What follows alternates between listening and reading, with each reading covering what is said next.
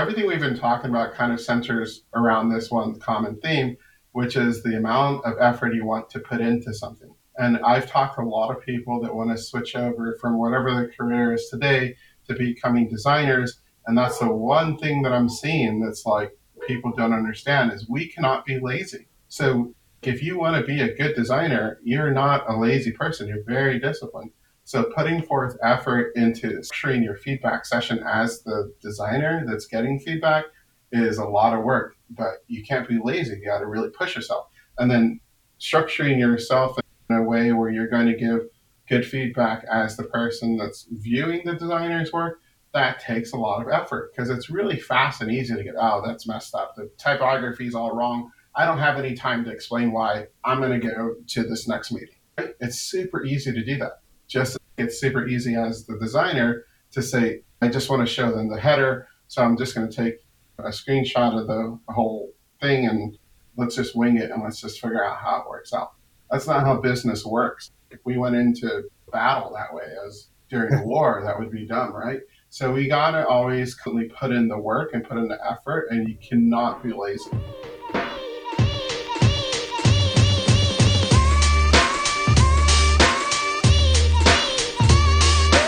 Hi, I'm Rizwan. Welcome to Unleash Your Mindset, a podcast where I talk to creatives to learn actionable strategies that can help you develop a resilient mindset so you can achieve your creative potential. In each episode, my guests share a listener challenge to help you take action and make a positive change in your life right away. My guest today is Jonathan Bowman. Jonathan is a design leader at Demystifying. He is the co-founder of Board of Design, a licensing board for professional designers and researchers. This is an interesting topic I wanted to learn more about, and I hope you also find it interesting. I think licensing in the design field can be valuable, so it's interesting to see how this program develops. In this conversation, we talk about feedback. Feedback is a critical part of the design process. When it's done correctly, it can be a powerful tool for change. I'm excited to share our conversation in which we dive into the world of feedback. Without further ado, here's Jonathan Bowman. Today I have a very special guest, Jonathan Bowman. He's a friend, mentor, and he's an all-around great guy. And I'm really excited to speak with him and have this conversation today because he provides his insights really help me look at a concept and an idea from a different point of view, that one that I probably didn't consider. So I'm really excited to learn more from him today on the topic that we'll discuss. So let's get started. Welcome to the show, Jonathan. Thank you. It's always awesome to hear these welcomes because you're not only flattered, but a little bit surprised. I'm glad I can be a voice of reason. I definitely don't see myself as that, but thank you. You've definitely helped me many times. I've come calling, and you've definitely been there for your support and encouragement and telling things like it is. So I really appreciate that about you. So yeah, absolutely. I think we need more of that. I think, what if for 2 months designers just supported each other? That would be really impactful. So I think we should all support each other. So I'm a big fan. Please go ahead and introduce yourself to the audience and share a little bit about your design journey. Yeah, sure. So I think my design journey started probably since I could actually remember. My dad was a hardware designer. He worked for companies like Texas Instruments. He did hardware for a lot of like computer-based products, things like that. And when people ask this question, I just look back and see where I got my start. And that's really where I got my start. And maybe that's where a lot of us did when we were younger, but I remember just the influence of having him around and him designing things like hardware and pushing me to own my craft. It really started a long time ago. I think after a period of kind of rejecting that and not wanting to follow in those footsteps, I explored medicine a little bit. That was interesting for a while. But then I came back to my roots, so to speak, and started designing in the late 90s, building aftermarket auto parts. I would get into CAD and someone wanted a more aerodynamic 300ZX Nissan or something like that.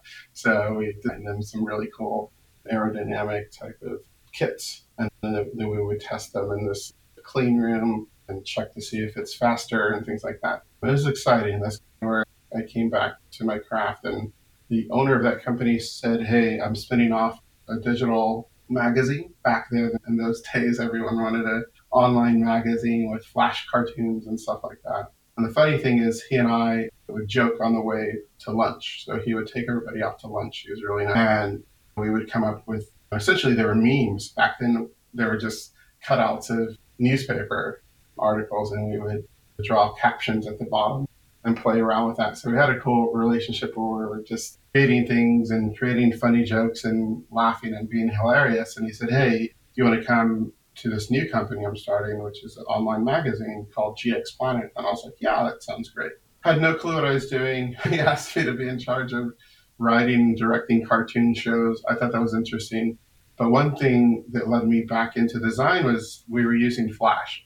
And Flash is old, but at the time it was all we had. And we were using Flash to animate. And over the weekend, I pounded a bunch of Red Bulls because I wanted to see what this was all about. And I wanted to speed up production of the cartoons. And I wanted to go ahead and test it out myself. And I was kind of like hooked after that, after learning Flash. And then everything is history after that, so to speak, because I had a good network there. I met a lot of really amazing people. And one of the first things that most folks asked designers to do, or at least back then, was, "Hey, I need a website.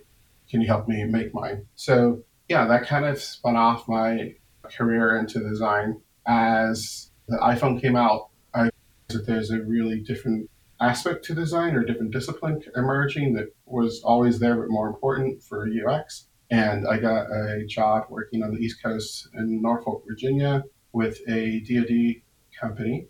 And yeah, I was building dashboards and creating interfaces that are visual based for folks that are trying to find out quick information.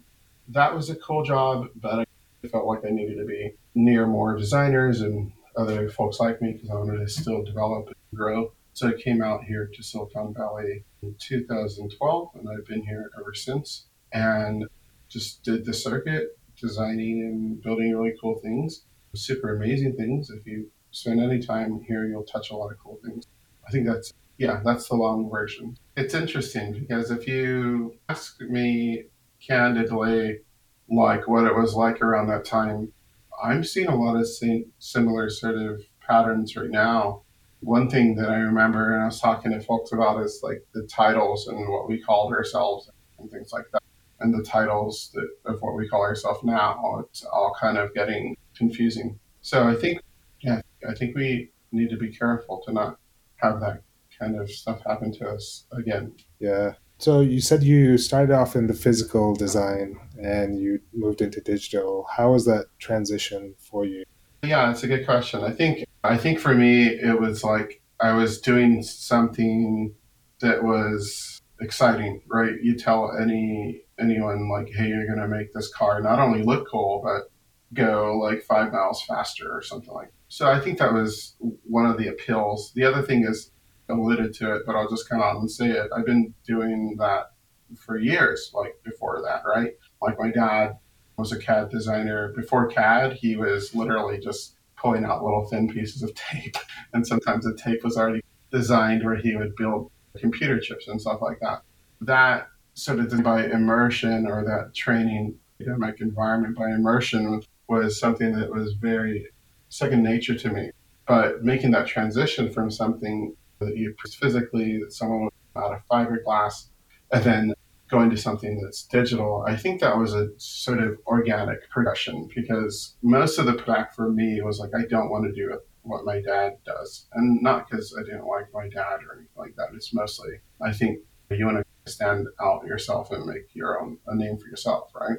So I think, and then that transition was almost super organic, because it was, I'm not kidding you, it was literally a weekend where I grabbed, I don't know if Red Bull was out around that time, but I thought it was something similar to that. I grabbed a couple of those and pounded a couple of those and said, "I am going to learn this." Like, I pushed myself through frustrations, like we weren't getting these cartoons out fast enough.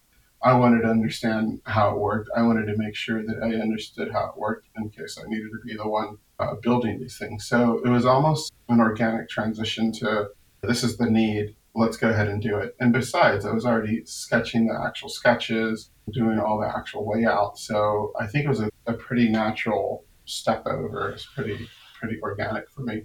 Yeah, so it sounds like you had the foundation, this the way you were thinking about design, the experience, the sketching, and so you were able to explore your ideas, and it was just a natural transition into digital where you could apply all of those and not miss a beat. Yeah, and yeah, driven too by just this really strong desire to learn and understand, which I think is a hallmark of a lot of good designers, is you have that in you all the time. Yeah. And it's a kind of blessing and a curse, but that's what pushes us. We want to learn more and understand more. Any thoughts on how to bring that feeling of wanting to dive into a topic or a subject or something to learn to strengthen your skills, strengthen areas that you need to? Any thoughts on how to go about that? Yeah, I don't want to say it's easy because it's not, right? Like a lot of us are very different. And even through some genomics projects I've done, there's just a fact that like some of the things we're just not going to. But if you don't feel like you have that and you want that and you want to get it, what's your driver? Like that's the most natural way to do it is for me, I was driven because when I get into meetings and I'm talking to the Flash animators and they're talking about code and I don't know what they're saying, that kind of made me feel like left out. Yeah. Or when I'm asking them, hey, can this be done? And if I got pushback or told no, I wanted to understand why. And maybe in my own head. So I think that's where you can tap into to push yourself more. Like for someone who wants to lose a lot of weight and wants to run, you can get hyper focused on the benefits of running. And that might push you or how you feel or that dopamine rush that you get or whatever you latch onto, you can latch onto. So I think for me, latching onto, I need to know what folks are talking about so I can articulate what I need to get done quicker. That's a business need. And I'm going to translate that into a driver to get me to figure this out. So next time we're talking, the conversation is 5 seconds instead of 5 minutes. Yeah, I think that's a great point that you bring up. As a designer, you're working with developers, and if you can't speak their language, then there's that disconnect, and it's something that we can do is to you don't have to learn full stack programming, but you should be comfortable speaking with developers, understand the challenges they have. You should know what you're talking about because that's just going to make your designs better and not turn you into a developer, but have that conversation and have it faster.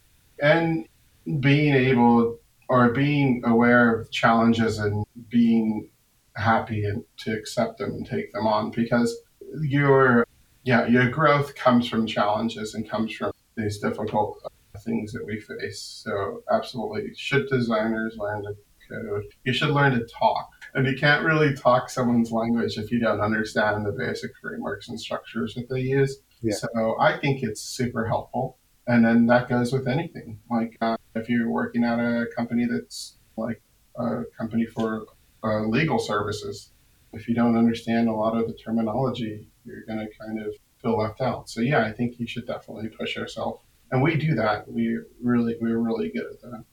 Yeah, I guess it's this developers is just one example. It's the same with marketing, same with business. We need to speak their language, understand what their challenges are, what is important for them, and then we can be a better partner for them. That's absolutely 100% true. So what do you enjoy the most about design? For the most part, what I love most is it's one of these fields where it's deceptively technical. So I think there's a way into operating as a designer that allows you to see the technicality in it and the systems in it and work an angle as a designer in that way, which allows you to take on larger and larger challenges and work through bigger and bigger problems. And that to me is probably the most exciting thing when you say, if you want to design a dashboard, that's pretty complex. That's a loaded question. There's a lot in there that you have to know and understand. There's a lot of skills you have to bring to the table. But what if you had to design a dashboard with constraints? And what if those constraints are very technical constraints? And so for me, it's like that's the level of design that I like and I get excited about is, oh my gosh, this has been done before, but not in this context. And it's going to take a lot of really deep thinking to get to understanding what the best approach is. So I think the technicality of design is what I like most about it. Yes.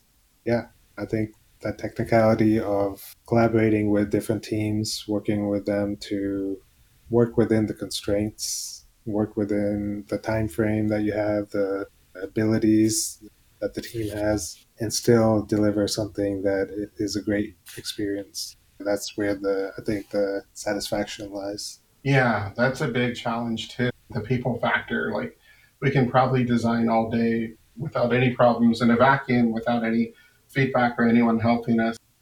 I want to learn more about your new project that you're working on. I'll leave that for after our conversation on the topic because Okay. that's really interesting. I wanted to dive into getting feedback. Feedback is a big topic for designers. It's challenging for everybody, whether you're new or experienced, and it's something that you have to evolve and learn from your mistakes, or you have to go through the battle to come out and be able to manage feedback well. And so today I'd love to get your thoughts on it. Why is feedback important in the design process and even for the designers? Yeah, that's a very awesome topic. And I wanted to talk about this because I think there's super cool tidbits and tips we can explore. And hopefully it helps folks that are listening to. Feedback, what does it mean? When you look at it from the human computer interaction sort of model, understanding that when you tap on a key, the key presents itself on the sort of interface and you can see that something happened, right? So in that respect, it's probably pretty easy to quantify what feedback is. It's you do something, then you see a result, right? Or you find a result, or you present it with the result, right? Or you get feedback essentially, right? So I think there's a very rudimentary definition there that's important to foundationally understand. So now it's less invasive, it becomes less threatening, and becomes what it is, right? And if we think about it that way, that helps us dive into receiving it because we got to understand that there's an input and there's an output. And so looking at it like that really helped me in my career is just understanding if someone raised their voice, maybe that's how they talk. If someone sounded passionate, maybe that's just what the output of them expressing themselves sounds like. It's a lot harder to get those vibes on a like a Slack or something like that. But I think that's the second thing. Is number one is understand that you put something out there and you're going to get something back. Number two, understand that like we never intend, no matter who the folks are, there obviously could be some exceptions, but we never intend to give feedback in a manner that's upsetting, disruptful, or hurtful, or anything like that. So we need to also understand that everyone has good intentions, or at least start there until proven otherwise. So now those two things take it from a level of like stress and anxiety and worry to now you're like, okay, when I go talk to Brad, I got to understand that he's just giving me feedback and I need to extract what that means. I need to analyze it and I need to work through understanding what that means. And that's the third thing is like feedback is not clear. It's going to be something that's coming from a lens of that person that you're talking to. So if you're an engineer and you're giving feedback on a design, a lot of what your concerns are going to be focused on are naturally going to be around your work and how the design affects your work, right? So that's the third thing to consider too. So it's not going to necessarily be delivered in a way that makes sense to you. And I guess the final kind of fourth thing to understand is you should have a goal. Like when you're getting feedback, you should have a goal. The goal should be what? To make a decision on something? Is it to understand where you might have gone wrong, where you need to kind of bring yourself back into the box you're trying to design in or something like that. So you can't just go into it blindly and say, hey, what do you think about this? So I think that, I guess, like a fifth one would be preparation, prepare. Set things up really nicely so you have content that you're looking at that really matters and it's valuable. For example, anything that could potentially be extracting in you when you're just trying to get feedback on a header, it doesn't make a whole heck of a lot of sense to show everything. And maybe you want to show everything, but you want to push back or dial back the other content. And that's setting yourself up for success. So all these little tips can get you to get good feedback and then curate your feedback and then synthesize your feedback in a way that's meaningful and valuable and productive for everybody. And then if now it's not a point of contention, it's an exercise in how much I prepared and what my goal was. And we do that all the time. So if we do that all the time, what's the difference here? We do that when we put out cool products and we're over there making Uber or something like that, right? We do that all the time. We present the best thing like Dribble. We show that to folks. We curate the feedback. We write down, maybe we write down a list of questions that we want to understand more about, right? So it's really, I think feedback's only scary because subconsciously you didn't prepare, you didn't have a way to curate what you're trying to get across, and you're seeing things as threatening when maybe they're not. Because I've been in, actually this past week I had feedback and I was in a session where it sounded like the person, if you didn't know this person, good friend of mine, but if you didn't know this person, it sounded like he was yelling, sounded like he was angry, it sounded like you just got berated. But you got to remember, we're all going through stuff. Like we all have our problems that we're going through. And when someone hears something in a certain way, when it's thrown on them without any preparation, without any plan, without any goal, when it's loose, that's when you're going to have to realize that okay, you might get a reaction and feedback, which is very different. You don't want reactions. You want curated feedback that you're funneling into these really small buckets. And here's an example. Let's go back to the header thing. So if I wanted header feedback, big question is, why am I asking for that? Has this already been done? Are there guiding principles out there? Are there some design laws and things like that can get me to more of 100%? And the answer is yes. Excuse me. So the answer is yes. You do have a lot of other resources. So if you're going in to ask about, is it okay to have my profile icon over here and then add a sign out button on the left? Okay, you didn't set yourself up for success, right? Because there's already things like laws of proximity and stuff like that. So once you get to that point where you have the header, after you've done your due diligence and you've stuck with your constraints and your rules for design, now you're ready for feedback. You're not going to get a reaction. In the first scenario with a sign up button on the top left and a profile icon on the far right, you're going to get a reaction. And that's what you don't want. And that's where people conflate reactionary responses with feedback. Someone's going to go, what are you doing? This is crazy. Oh my gosh, why would you put the sign out button there? Where's our branding going to go? So those are reactions and you're going to get those. What you don't want is that. So set yourself up for success by having a plan. And that plan should be, today we're going to be looking at the header. We're going to discuss all the items that populate from the profile button. These are the things that we talked about last week. Maybe list them out. And these are things that I added. And now let's take a look at how it works. Excuse me. And I think that gets you to a level where you have some structure and you're ready to talk and you're ready to get good feedback. Nice. Yeah, you definitely provided some great insights there, especially around just how do we prepare ourselves to get the right feedback. And I can remember from when I started, because I had a lot of challenges with feedback, and I can tell you, yes, it was because I wasn't prepared. I wasn't providing the right context. I was just doing, here's the design, what do you think of it? And that's setting us up for failure because the other person who we're asking feedback from doesn't have context, and like you said, they will provide reactions instead of feedback. And I think that's a really good distinction. And if just remember reaction versus feedback, and that can help you remember what you need to do to make sure you get the type of response that you want. Yeah, yeah, we design stuff every day. And it's hard because we look at this as like a soft skill or something that's not our job, but it is your job. If you had a party at your house and you wanted to lay out all of the food in a specific order so someone can cook the taco, you wouldn't have the plates at the end of the line, right? So same thing for us. It's just loving yourself, right? To actually put in the effort to go get the feedback. And it's a lot of work. I'm not going to sugarcoat it. It's a lot of work. But over time, you'll get faster. And with more experience, you'll have a good formula for it. You'll make your own little test. It's just a matter of setting yourself up for success and coming up with a quick plan.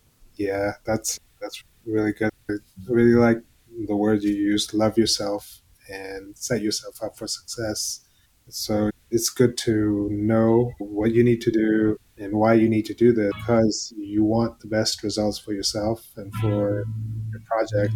Doing your due diligence, doing your delivering the designs with the right context, with the right information so that you can get the right feedback at the right time. So it's definitely an art. It's an art. So the more you have practice, the more you understand, what works for you, what doesn't.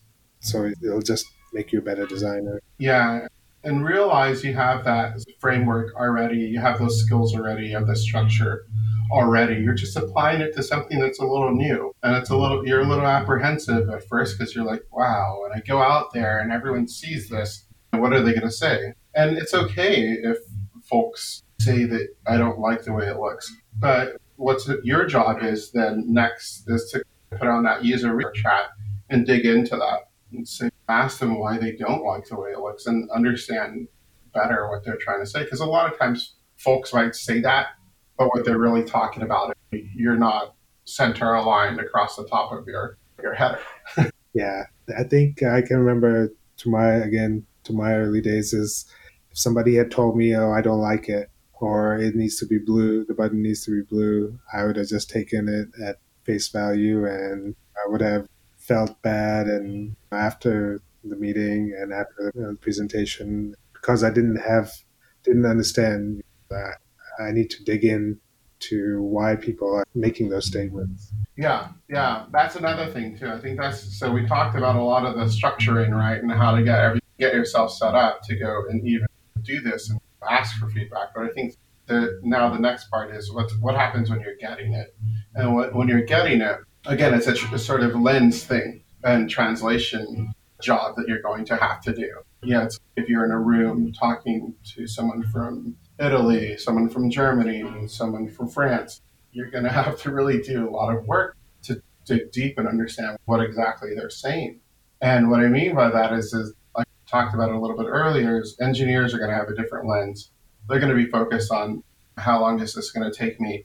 What's my deadline? Is this something that's complex or is this a trivial? And the product might be focused on, is this even worth dedicating the time? What's the ROI for this and things like that? Everyone's got these sort of things that they're worried about and they're focusing on. If you have marketing folks in there, that's different too. So I think it's really important to know your team and know the folks you work with, study them, understand, what they care about, start hanging out with them in a way that's going to allow you to hear some of their concerns and things like that. So when you go into these feedback sessions, you're clear on what a SWOT analysis means or something like that, right? And if you're not clear, it's okay to ask and use that session to ask a ton of questions because that's the other misconception. This is not a time where you show someone something and then you're sitting down and they just go through it and look at it. It's mostly sort of back and forth engagement where you need to understand what folks are saying and ask a lot of important questions. And some feedback can be vague. So how do you handle that? If someone's, I don't know, I just don't like it. That doesn't seem helpful, but you don't need to be reactionary in this either, because that's not productive. You don't need to get mad or bring your emotions into it. What you need to do when folks are being ambiguous is just drive to clarity. Tell me why you don't like it. And that's not threatening, that's not rude, that's just a response to, I don't know why, I just don't like it.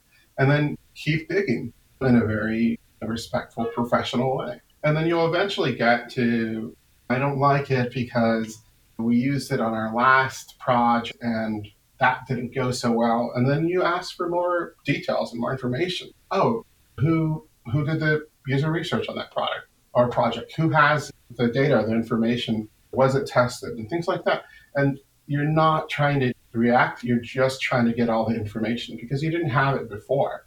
So this is actually super beneficial. And that's what I think the most, if you take away from this, it's back is massively helpful because what you can do is maybe there is a previous designer, a previous team that had some data or had already tried some of this. And if you didn't know, that's totally okay. It happens.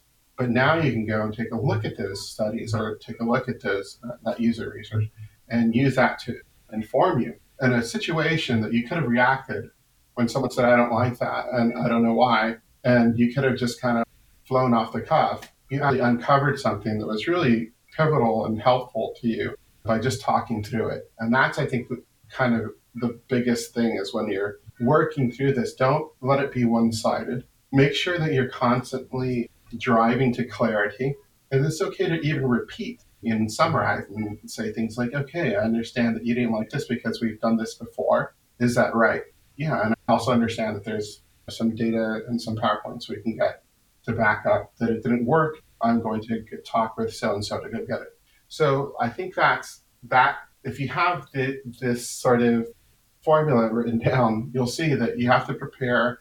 And then the second part is you have to really dig into what people are saying and don't take the first reactionary response as something you should react to, start to, or even ambiguous response, but start to dig in and start to really get to the bottom of what's going on there. You're like a detective at this point. Yeah.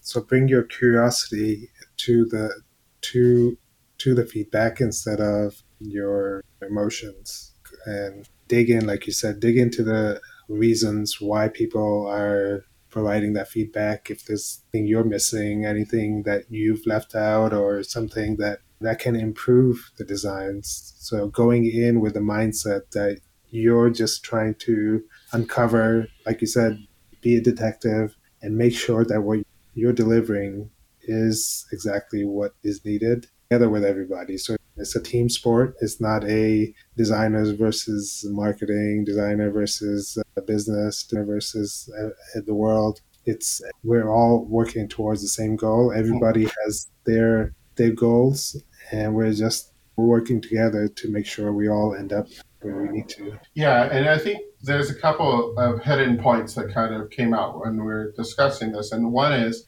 how do you not get your emotions into this? It's not through reacting. It starts way at the beginning when you were designing. So when you're designing, you're already making the decision that you're going to love what you're designing and that approach. This is why I said, when you asked me what is the thing I love most about design, is the technicality of it. Because when you get to the level of loving things, that's already putting yourself in a world where when you show something to someone, you're ready to react, right? So that's one critical piece that we didn't discuss is you need to make sure from the beginning that you're looking at objective things and you're making calls objectively, not from your heart. You're making calls based on what is good for the user. Is it good to put this button up here in the top right? Is that a common pattern? What are the heuristics if they have to learn how to click on something that's in the top left and there's no branding? So I think that's super, super important to say is like you need to start looking at designing at that level because now you're getting feedback on the amount of time you need to spend is reduced because you've already got common patterns, you've already got things knocked out of the way. And then there's less of a need to even get emotionally involved because you're just trying to get to the point where you're understanding where things go and how things work. So I think that's pretty critical to point out. How about when designers are going through design critiques and providing feedback? What are some suggestions you would make how to deliver great feedback? How to deliver great feedback. Okay, let's pause on that because I thought of something else really quick. Okay, so when you're there in your session and you're talking through and you're getting feedback, we talked about something that can help reduce getting a bunch of reactionary feedback, and that's to come prepared and then show things that aren't out of the norm, where the heuristics are solid and things like that. Okay, so yeah, so if we're shifting over to talking about folks that are going to give feedback, you're going into a critique, right? You as the designer. So yeah, so now if you're not the designer and you've been invited to a session, how can you help people? Like, remember at the beginning, I don't know, maybe we're going to cut this off or not, but we did bring up supporting people, right? If designers like supported people for 2 days solid out of the year, what kind of massive impact would we have? So you as the feedback E or the person or feedback as the person that's been invited to a session, hopefully you have a little bit of lead time. Hopefully you've been told maybe realistically a couple of days or maybe even a week. And that's your chance to reply and respond to the person that's setting up the session to help guide them, right? You can go ahead and start kicking off some really good conversations or thoughts by saying, hey, do you have anything you can send us now that we can look? Or saying, hey, what's the agenda? Or what topic are we going over? Or what item are we looking at? And hopefully those things are already laid out, but even if they're not, or if they're not, that's your chance to already starting to set the tone of helping someone think about being prepared and having a plan and breaking things out. And you'll be surprised. People are amazing. Humans are amazing. With a little bit of that sort of guidance, especially like self-starter type people, they're going to go, oh, you know what? I need to go and write a really nice agenda and break this out. And they'll go do that. So again, we're thinking it starts at the time of the session. All this stuff happens way before. So that might help that person go ahead and structure this better. And then when you're there, your goal is to not react. Let's be honest, there could be something pretty egregious that you would react to, okay? But don't react because you're trying to talk about things objectively and technically. And that's all you're trying to do. And the other thing is ask the person what they're trying to get feedback on. And if it's pretty well laid out, then that makes your job easier. If it's a little bit unstructured, that's where it gets in the zone of, okay, let's by some key things that we want to look at. So sometimes, depending on how mature the person that's looking for feedback is, you're not going to have that structure, and it's okay for you to inject it if you know a little bit more about these sessions. So that's my recommendation: is early on, start trying to get some structure there. Then, when you're looking at this, your goal, hopefully, let's say it was defined. Like, I need you to look at my header and tell me if this is a common pattern and everyone, you think that no one will have a problem with it. Okay, a little subjective, but what have you. Let's look at it. And then your goal is to talk through the header and you talk objectively. You don't focus on, I don't like that. I hate it when people use that font, or I don't like those thick border lines. It doesn't matter what you like. What matters is that you're giving good, effective feedback that's actionable. Can I take what, Brad said and run back to my desk and start doing some cool things?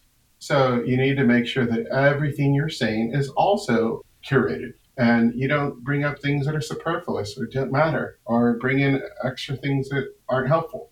Your focus would be to say, hey, I took a look at your header and from what I'm seeing, this is good.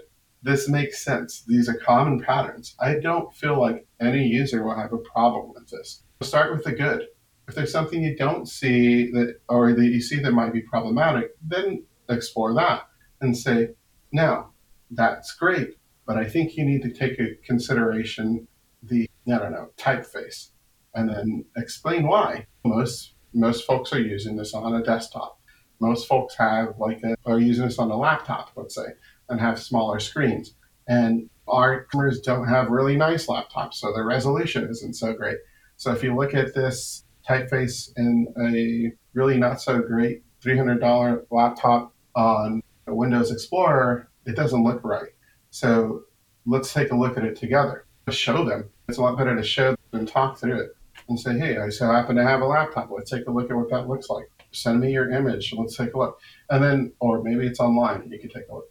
And then that will help you steer this session into this is what's wrong. This is what you can do about it. Or this is why it's wrong, as opposed to I don't like it. Yeah, I think that's really good. And it seems like it's also a coaching opportunity for you as a designer if they're junior designers in your group or people who don't have that structure for giving feedback or asking for feedback. It's an opportunity to, again, help others think in that way so that the next time the process is much smoother and they've grown from the experience as well.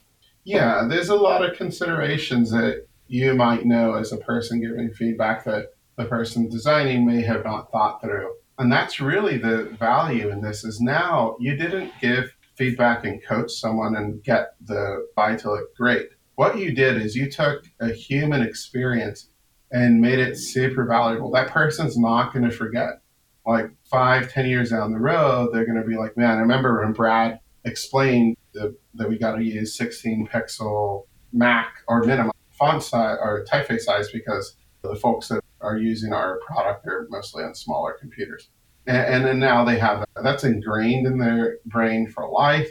And now they have that understanding, that wisdom, they have that experience and that knowledge. And when they go off and do their own work in the future, they're going to remember that. And they're going to lead someone through a session one day and they're going to give them really valuable feedback and open their mind to understanding typefaces and web 1.0 and 2.0. Yeah, I guess it's like that quote that goes, it's not how you make, yeah, it's not what you say, it's how you make somebody feel. And the way you give your feedback can make a great impression or not. And something that, like you said, they would remember for years to come because of a good experience of how they received feedback. Everything we've been talking about kind of centers around this one common theme, which is the amount of effort you want to put into something. And I've talked to a lot of people that want to switch over from whatever their career is today to becoming designers. And that's the one thing that I'm seeing that's like people don't understand is we cannot be lazy. So if you want to be a good designer, you're not a lazy person. You're very disciplined. So putting forth effort into structuring your feedback session as the designer that's getting feedback is a lot of work, but you can't be lazy. You got to really push yourself. And then structuring yourself in a way where you're going to give good feedback as the person that's viewing the designer's work, that takes a lot of effort because it's really fast and easy to get, oh, that's messed up. The typography is all wrong. I don't have any time to explain why. I'm going to go to this next meeting. It's super easy to do that. Just it's super easy as the designer to say, I just want to show them the header. So I'm just going to take a screenshot of the whole thing and let's just wing it and let's just figure out how it works out. That's not how business works. If we went into battle that way as during a war, that would be dumb, right? So we got to always put in the work and put in the effort and you cannot be lazy. Yeah, you have to think about the experience in the feedback session itself. As you're designing the experience and thinking about the experience of the user, you need to be focused on your experience as well as you're going through the process of delivering the designs. Yeah. And then there's times where you don't have time, and there's times where things are chaotic, and there's times where it's hard to plan. And you know what I say to that? That's you can only live like that for so long. So, it's just a matter of embedding things into your process to make sure that the outcome is favorable and meaningful and helpful for everybody on the team. Yeah, I guess it's what we pay attention to is what is important. And so if you pay attention to the feedback and the process and the experience, then that's something that you value and it will show in your interactions, in your conversations, and in the designs at the end. Right. And you're not going to get at this right away. I'd much rather you come and set up a session with 2 items to go over than 20. And at least the 2 items that we go over are things that you thought through and that you prepared for. You'll get to 20 later as you get more experience. But that's how you do this. That's how you tackle it. You start really small and then you work your way up. Nice. I had this other experience a few months ago where it was like the difference between seeking feedback and asking for feedback. And I think the difference is where you're going into feedback session, you're going to ask for feedback. You're going into a meeting, you can ask for feedback. But then there's the difference is with seeking, you're actively going out and asking for feedback outside of those set times. And I think those sessions are pretty beneficial because you should be doing that before you go to the more formal one. If you did that like throughout, what you're doing is you're building an audience, you're getting a buy-in, you're getting folks to get excited about this thing. And then by the time you get there, it's a conglomerate or a really good design based on a lot of the early feedback you got. I think it's totally appropriate. I think it's just a matter of scheduling that also. It's on a micro level, but yeah, that's great. Yeah. Yeah. I think that can build rapport with the people that you're presenting to during those official Mm-hmm. times. And it just builds goodwill because you're asking and you're including people in your process and not just at those set times that you're going to meet anyways. This kind of shows more trust, more team building, more consensus, not consensus, just working together. And folks actually feel special when you ask them to take a look at something because it shows you value, what they think, which is great. And that's the kind of relationship you should have. So I think there's a benefit there. There's an advantage because it's actually between you and someone else. If you had everyone in a single Slack channel and there's 56 people and you're like, hey guys, what do you guys think about this? You're not going to get the responses you're looking for. In this case, it's micro feedback, right? Is a good term for it, where you're going to get the feedback, you're going to get some good understanding of what folks are thinking early, and yeah, you'll head over. It's kind of like a movie, like you have people come and sit down and check out an alternate ending, and then you'll know before your premiere, and by the time you're at your premiere, you have your correct alternate ending. Yeah, I think that's super smart. Sorry, I didn't understand.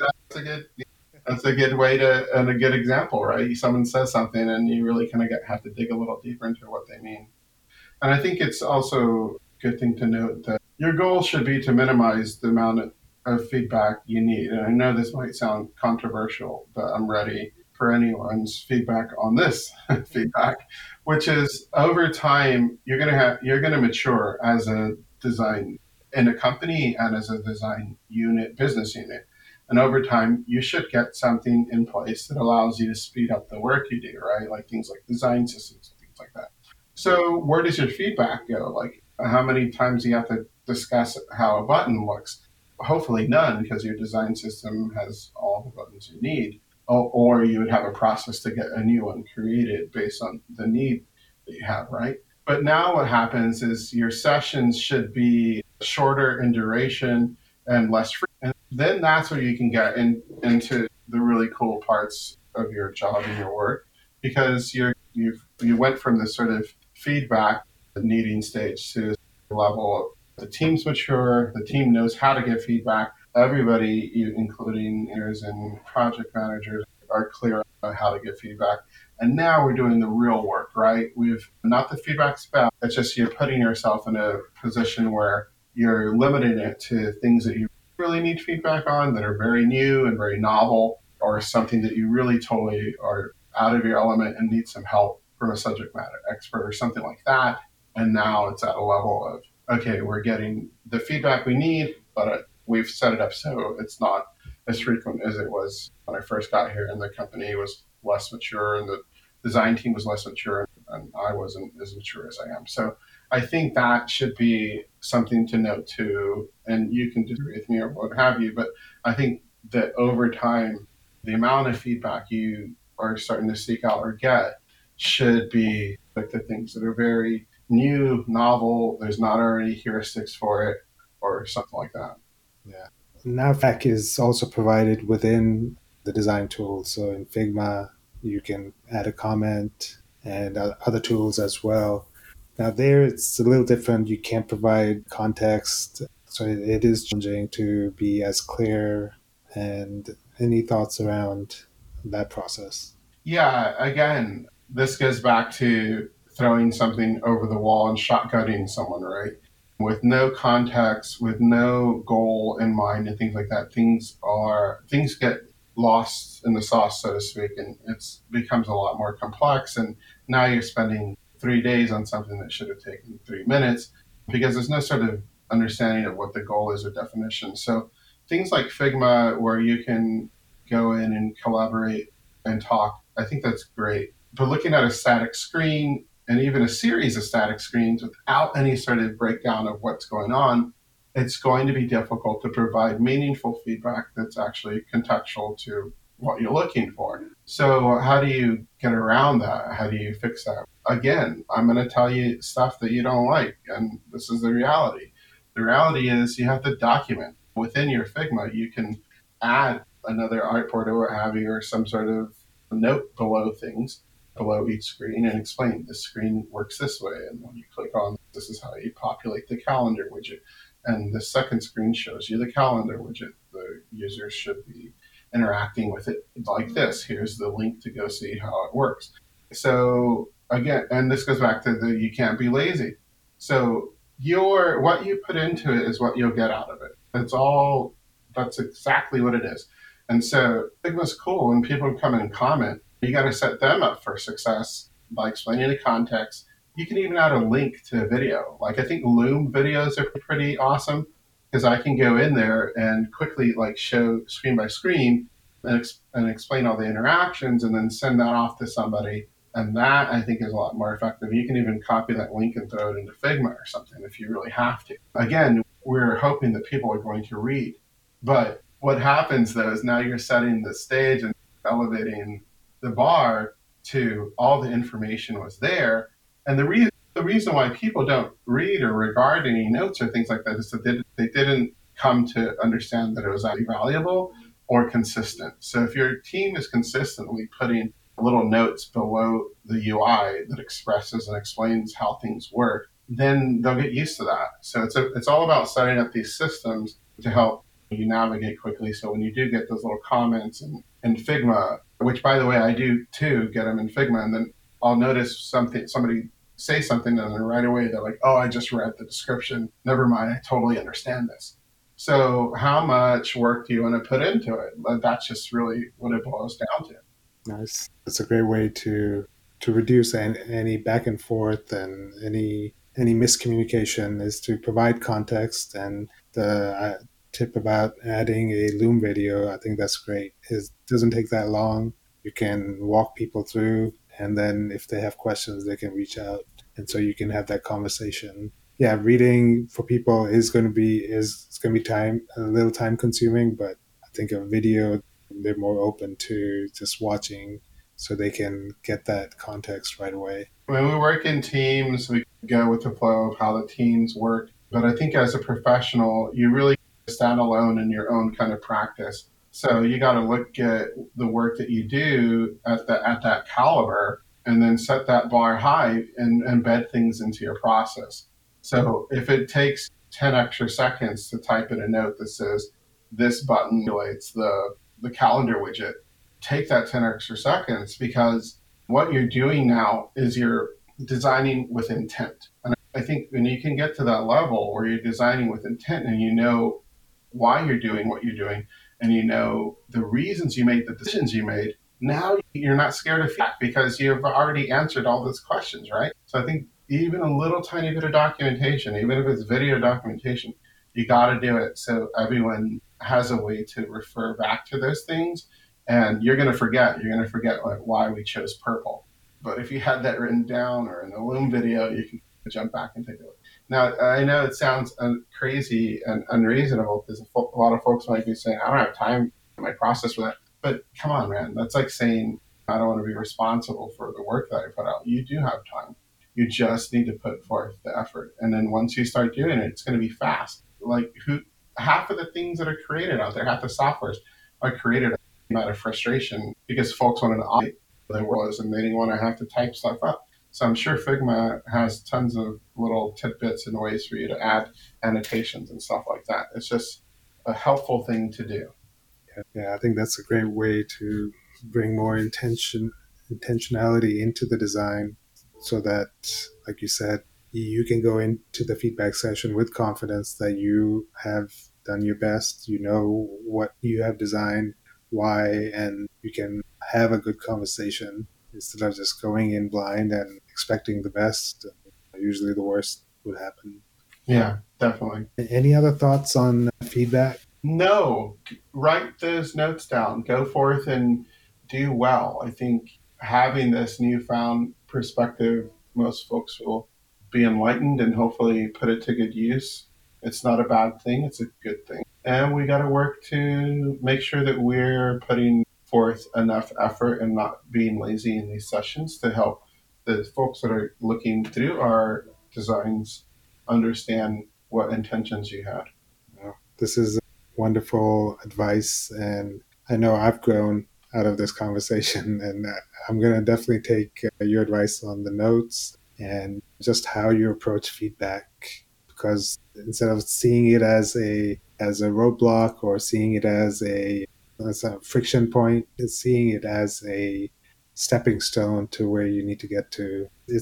Use it as a another tool in your tool set instead of another thing that you have to do or something that you don't want to do or just the negative aspects that come up. So I think this you've made it really clear, made it really easy to understand why we should be asking for feedback, how we should be asking, and how it benefits us as designers to be more intentional, and so our designs can be at the level that they need to be. Yeah, definitely. It takes a lot of discipline. It's very hard because I think a lot of us get into this field thinking this is about what we want and how it feels and how it looks and the coolness about it and the creativity. And you're gonna you're gonna see there's a way to navigate with minimal emotions and creativity, and then you can bring that in when it matters and when it's valuable and when it helps, but for the most part, our work can be very objective. And if you stay in that world, you're now out of the world of subjectivity, which should totally make your life easier. Yeah, exactly. So, yeah, thank you so much. I said we will come back to the project, your personal project that you're working on. Can you share a little bit more about this new idea that you're working towards and how it benefits the design industry? Yeah, absolutely. I spoke at the beginning about some concerns I had, and some of them are economical, but they're mostly focused around what I saw happen in the past. So I guess I could say this is not my first rodeo. What I saw happen in the past to the design industry is we were very immature as a sort of industry. We didn't have a lot of infrastructure. We still don't, right? And there are a bunch of folks that didn't make it past the dot com bubble. They looked at their job as designers and said, well, I guess it's over. I'm not even going to try again. I'm going to do something else or go back to what I used to do or choose another career path. And it was sad. So we have opportunities like almost every day to destroy our industry or build it up and build each other up. And what you can start to see now is some similarities back then when there's this sort of catastrophic implosion of all the different nuclear types, is that we're at a sort of point now where it's a crossroads where we can make a decision to fortify ourselves and give ourselves some good structure or just let it fall to the wayside. And what I mean by that is take a look at things like what are our titles morphing into? There used to be like, there still should be a visual designer. Now there's content designers. Then we have people that are just designers and senior designers, product designers, staff designers. So I think there's something to be said about this confusion around what do we do? I think we need to work on taking that back. And what I've been working on with some colleagues of mine is understanding licensure with the design field and researchers. And as again, when people hear about this, they're going to react. And folks can react negatively or positively, or you can start to understand why. And the reasons why it's very hard to jump into that headspace because you're just doing your work every day and you're not thinking about the concept of a license. So I think to even get to the point of understanding why it's valid and why it's important, you really have to understand a lot of the lack of infrastructure problems that we're seeing today. For example, one thing is, have designer pays gone up? Or are you looking at online applications and you're seeing that they've gone down? I'll say they've gone down. And what is that a result of? Is that a result of paraprofessionals versus professionals? Is that a result of people who are really serious about their job versus people that are just in it trying to ride a wave? This is not about gatekeeping. This is actually about opening the gates for people that are marginalized. Today, if you're old, you're probably not going to be able to get a job as easy as someone who's young. If you're female, that's not going to go away anytime soon. It's probably going to be difficult for you to get a job. Whereas if you're male, if you're Latino, or if you're Black, these things are all marginalizing people. And one common thing that I've heard through talking with these folks is they say, man, I just got an email and it said, your skills don't align with the person that we're trying to hire. Sorry, we'll keep your resume on file and we'll call you if we need you. And that's a common theme. And that should not happen, whether it's driven by the economy or what have you. I think one way to combat that is to say, no, my skills actually do align.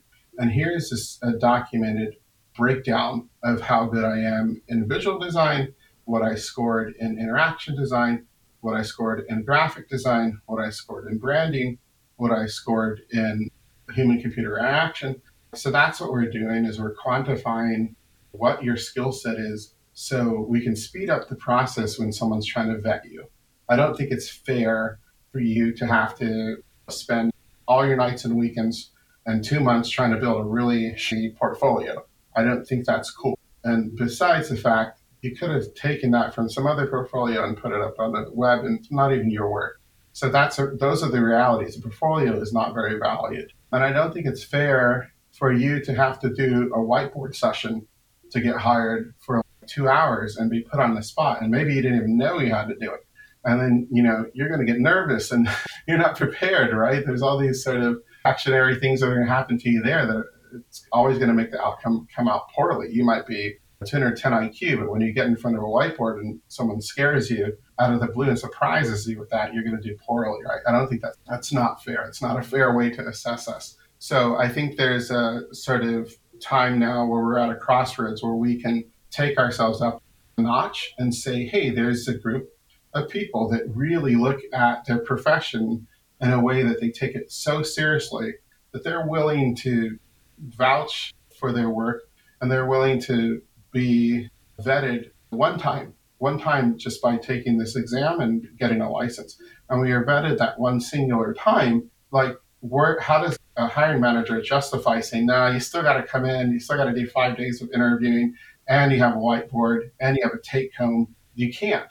It's hard to argue because you as a hiring manager can easily go search that person's name on our website and see if they have a license. And if they give you permission, you can go ahead and take a look at what they scored and how smart they are and how much aptitude they have and what their true skills, and their true competencies are. It was a kind of long explanation, but that's what we're doing. My co-founder and I came up with this. It's called the American Board of Design and Research. We are doing licenses, not certifications. They're licenses. And we believe that there's a group of people that want to practice and want to have a license to practice and understand that there's a higher level, a sort of academic level of working through day-to-day design and research work. I think this is a great idea to bring some stability into the industry and some even some rigor even to how we present ourselves and the work that we're doing, and help the people who are doing great work rise up instead of being left out because of, like you said, their age, their race, their gender, and all those things that are held against people. So I think this is a great initiative, and we see it in other fields, specifically the medical field. People don't question if you have the skills, if you have that certification, if you have a license to practice in a state. The same way a designer would, if they have a license, they can work in whatever state or country because they have that license and they don't have to go through those hoops And we won't even get started on the take home design channel because that's a whole episode in itself.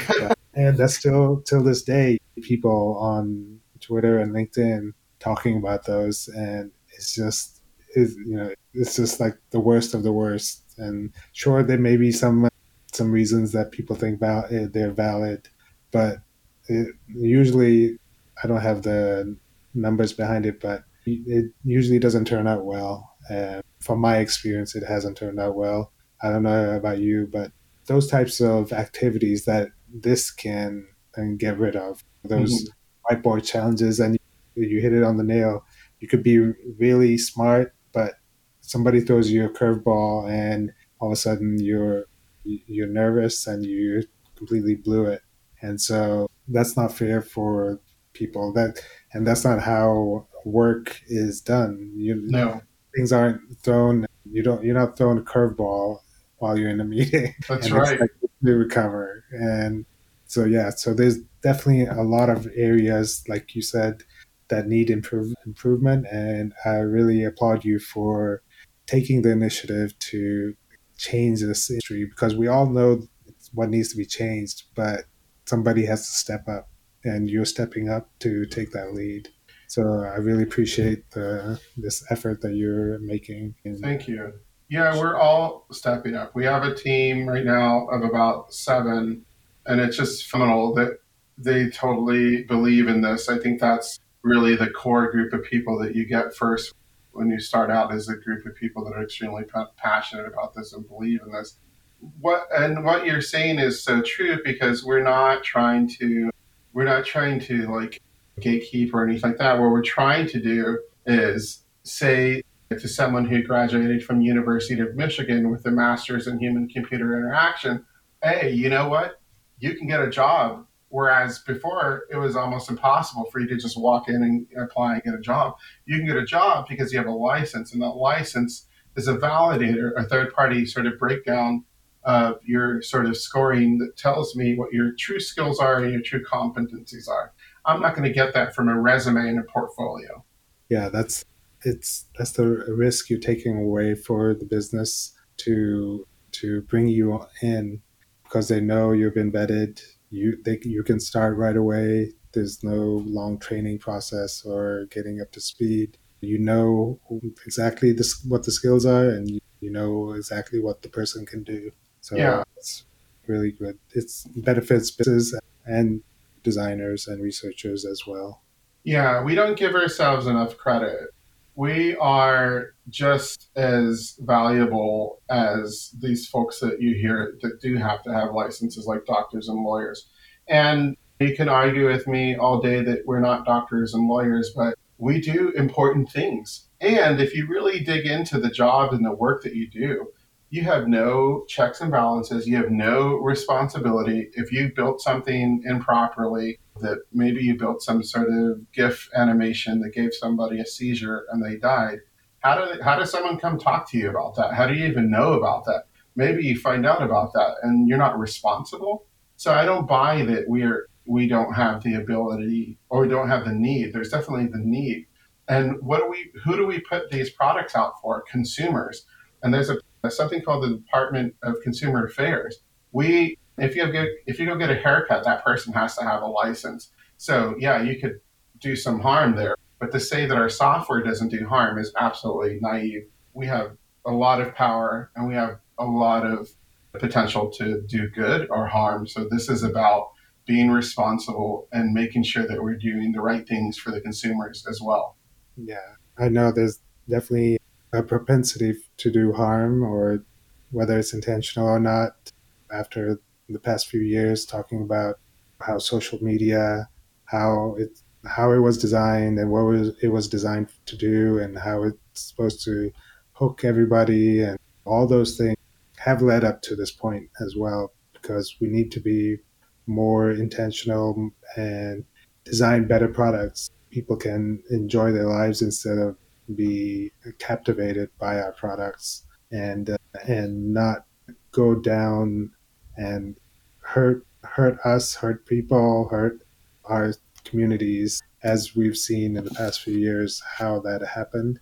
And so this type of licensing and regulation and standards will help at least make positive steps towards it and help again bring some stability and and expertise and validation to the design industry. Totally, totally. And you said it quite well and eloquently, but totally agree. That's what we're trying to do. It's a positive thing. It's something that's really going to open up the floodgates for people. And it's really going to. I actually heard some folks say, how can you quantify design? It's very creative. And no, it's not. We use hex numbers and RGB for the colors that we're using. I promise you, there's a quantum level that you get to with design where you realize, yeah, I do a lot of math and I do a lot of science. And if you've ever worked on social apps, at least for more than a couple of years, I can pretty much say you're qualified to be a behavioral scientist. So that's why we have to reframe the work that we're doing and not belittle it or say that it's I'm just making buttons. You're not just making buttons. You're doing something very serious that impacts people on a daily basis. Because of that, and because of the fact that technology changes, like what we thought was cool, we're talking about Flash. Flash is no longer a thing. That's the other benefit of the license is that we're going to make sure that you're taking at least 40 hours of extra or 40 hours of continuing education. I want to make sure that if you're licensed, that you're up to date on the latest things. Maybe some new regulation came out, or maybe some new technology came out. Here we are talking through Zoom. Next year, we might be talking through some virtual reality hookup and all in the metaverse. I don't know. So I think if you pose these arguments like that, you'll start to go, oh my gosh, what are we doing? Like here we are just out here designing things, and I have no way of understanding if any of my peers actually know what the latest and greatest considerations are for designing. I think it's great. It's going to take some time. It's very new. When you tell people that have been doing this for a long time without a license that they need a license, that's not something folks want to hear. I understand, but it's something that's going to be positive, and I think we'll start to see the results coming in the next year of how much of an impact it has, because we're definitely excited to see that we've pushed these people to get these licenses that are objectively complex to pass these exams, and they really push your stress limits. But we're going to come out on the other side with really amazing practitioners that know their job, which is those are the people that are going to be the most sought after and highly desired in the field. Nice. Yeah, this is great. Great effort. How can people learn more about this? Is there a website? Yeah, if you just go to our site, American Board of Design, you'll find us there. And yeah, you can learn all about it. You can also check us out on Twitter. We're on Twitter as well. Just look up the American Board of Design. We're at board underscore of underscore design, and you can find us there. We'd love to hear from you. We also have a Slack group you can join. The link is on our website, and love to keep on conversating with folks about it and hear their feedback. Speaking of feedback. Yeah, yeah, definitely. If you check it out, please reach out to Jonathan and let him know what your thoughts are. And yeah, I think the faster we can get this, the better it will be. So I'm really excited to see how it evolves and how it develops. Yeah, I want to thank you again for joining me on the podcast. We've had a great conversation, and it's probably one of the longest ones I've had on the podcast because it was so interesting. And I know I've grown as a designer just from this conversation, and I hope the listeners will too. I think there's a lot of good, actionable information here that you can apply right away. Yeah, Yeah, that's great to hear.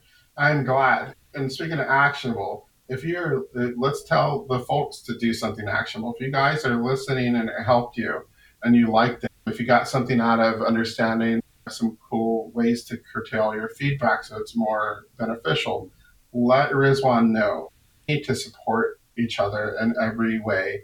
And there's nothing cooler than hearing, hey, I used these tips, or thank you for having this show. So let them know. Give them a little bit of love. Reshare this on LinkedIn or wherever you think you Twitter or wherever you think it might help. I think that's important to prompt you guys because a lot of us are shy. So when you hear someone bringing it up, it's also sometimes beneficial. But we would love to wake up to an email that says, I tried this at work and it was successful. Thank you so much. I appreciate it. Yeah, that made my day. Before we go, I usually have a guest share a challenge with the listeners to apply what they've heard into their life. Do I have a challenge for the listeners? I think that is my challenge.